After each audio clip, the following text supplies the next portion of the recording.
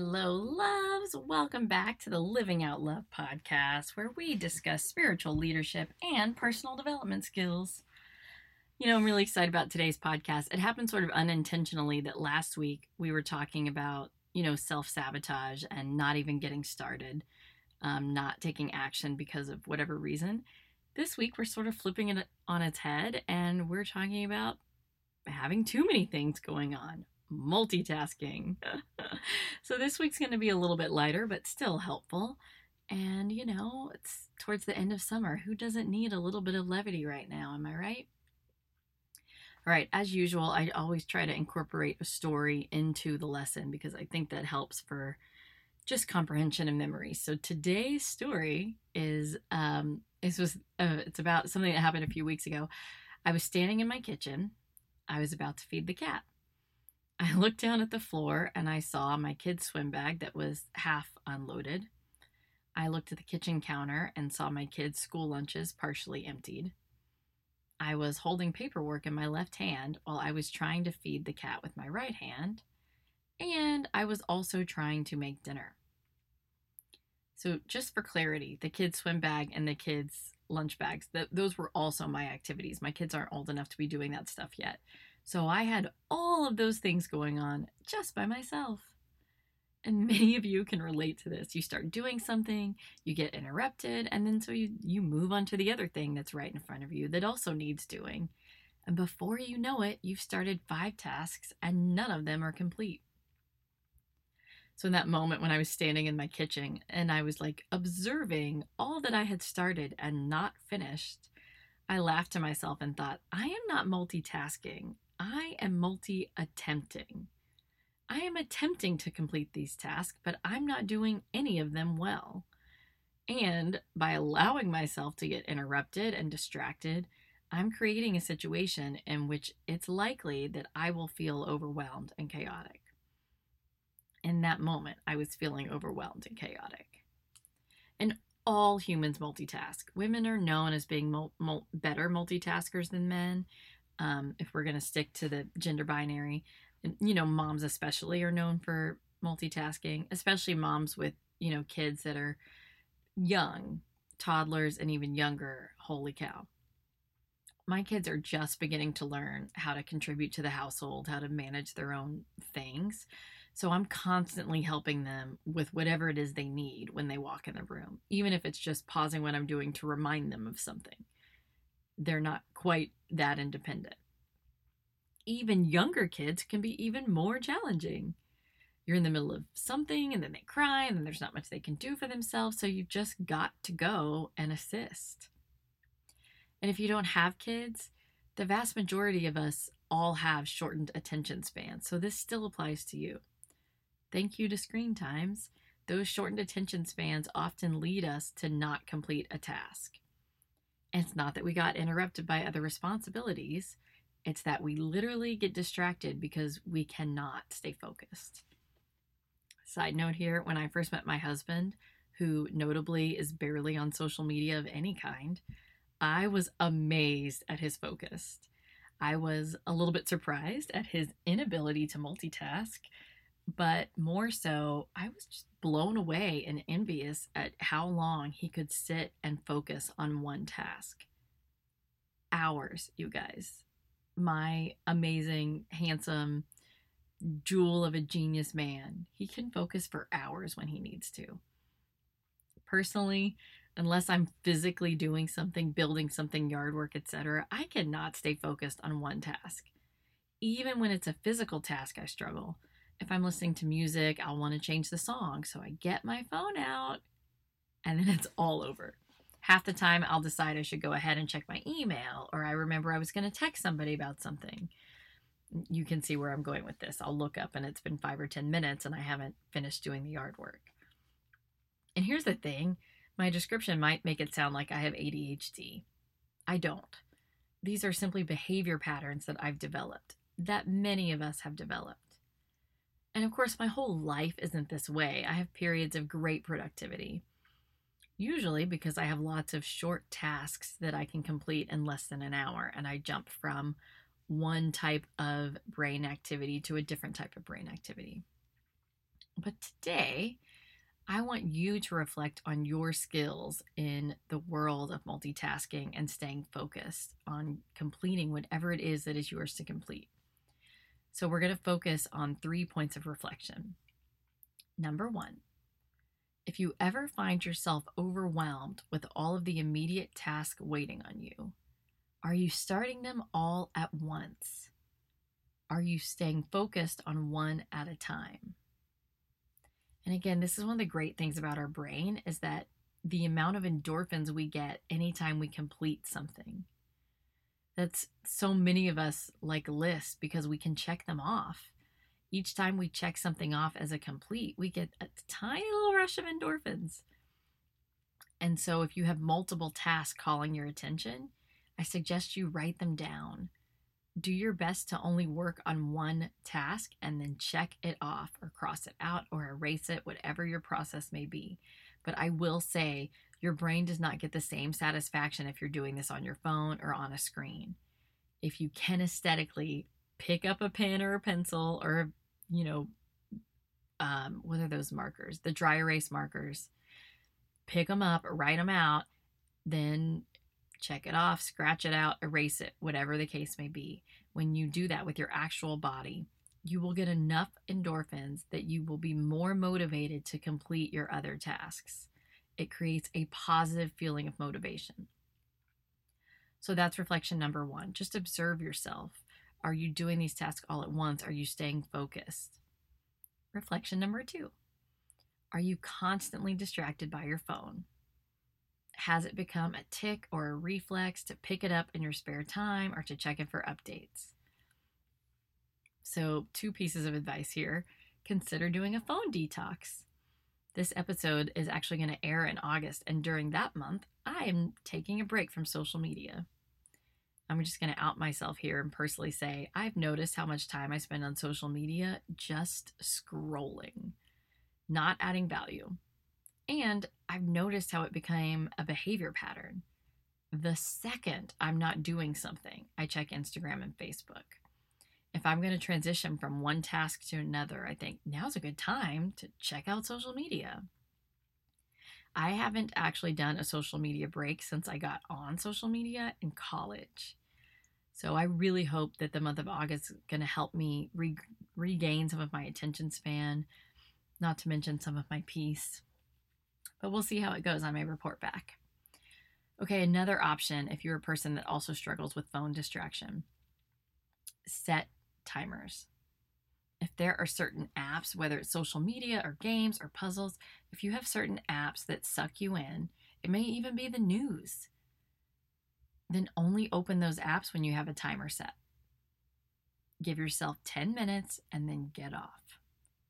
Be a hero and give yourself 2 minutes and then get off. If you're one of those people who has a really hard time signing out of a game in the middle of a level, then you have to learn to hold yourself accountable on this one. The timer goes off, you're in the middle of a level, finish the level, and then get off the phone. So that's point of reflection number 2. Is your phone a problem? Are you distracted? Reflection number 3, multitasking versus multi-attempting. Consider how things go when you multitask. Are you actually completing the tasks set forth? How do you feel when you multitask? You might feel powerful, like you're able to manage so much at once. It can feel a bit like being a hero. Look at all that I'm doing. Look at all the balls I'm juggling, and none of them are dropping. Woohoo! Maybe none of them are dropping, but maybe none of them are getting put away where they're supposed to be either. And if you honestly never feel overwhelmed and the hours spent multitasking in your day are minimal, then you may not need to adjust course. Your reflection may honestly be, hey, I'm pretty good at this. Pat on the back. If you start feeling like you're drowning in tasks and you notice that most of your days are like that, then you're likely multi-attempting rather than multitasking.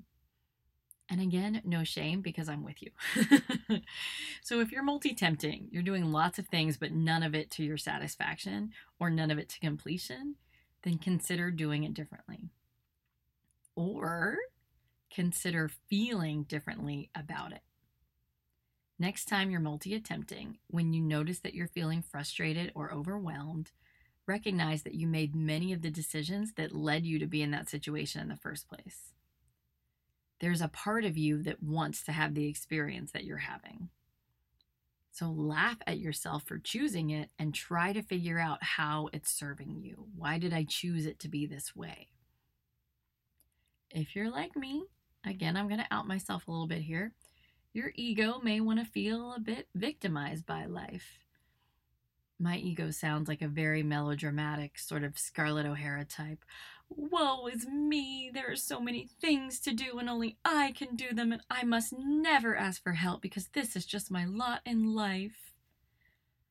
So, by not taking the time to make a list and focus one at a time, I indulge in that overwhelm and that chaos and that woe is me ego. And the disturbingly painful beauty about that is that if I would just make a list, if I would stay focused, after a few days, it would become a new behavior pattern. Sometimes our egos trick us by making small, malleable things feel like big, immovable things. But the truth is, I could sit down in the middle of the day when none of those things were happening, and I could plan for when all of those things were going to happen.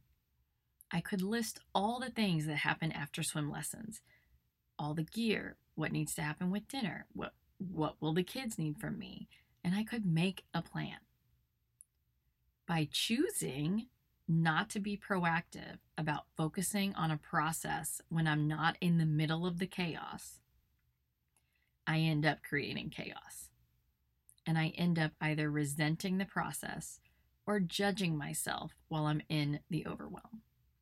So that's what my ego does in the situation of multi-attempting. But perhaps that's not your ego. Perhaps you have an ego that thinks that if anyone else helps you, they will not do it as well as you will. I know so many people who are like this. I am not naming any names, but this is common. People think that they do everything the best, or certain things the best. So, let's talk about it. I don't struggle with that personally because I tend to think not highly enough of myself. But let's talk about it. So some of us like things done a certain way. It could be our ego thinking that we know best. It could be actual experience that the other person doesn't have. Sometimes it's actually a safety concern. We learned that we were safe by taking care of ourselves.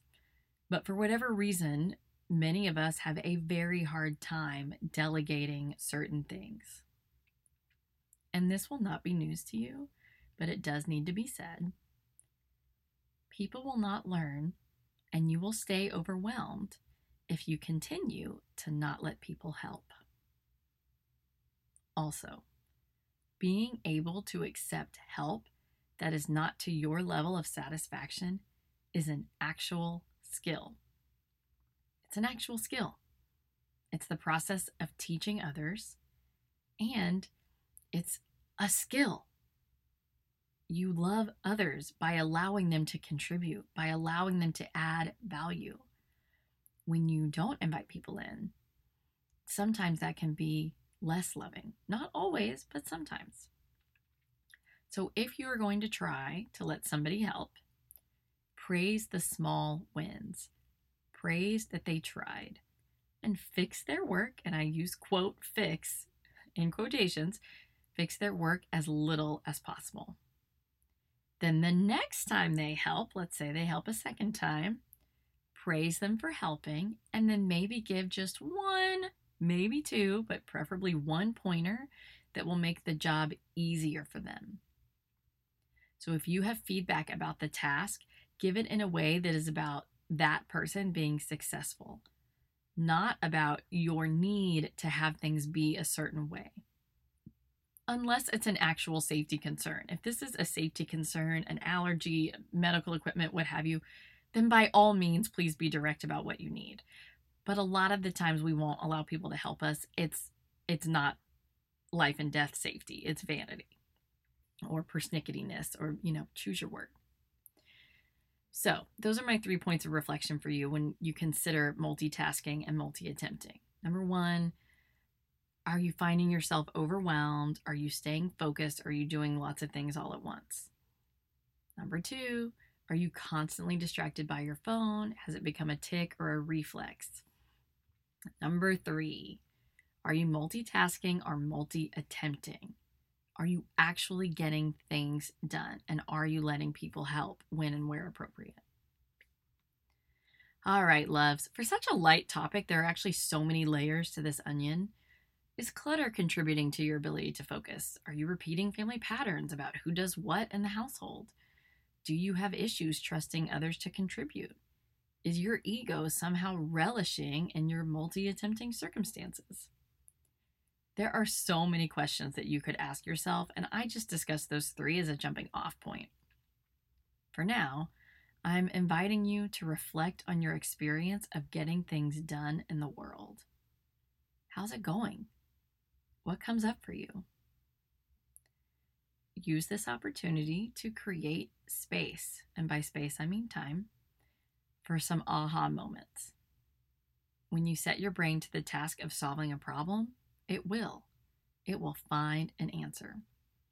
And if you're like me and you've struggled lately with multi-attempting and the feelings of overwhelm, ask yourself why you're doing it as you are and not doing it differently.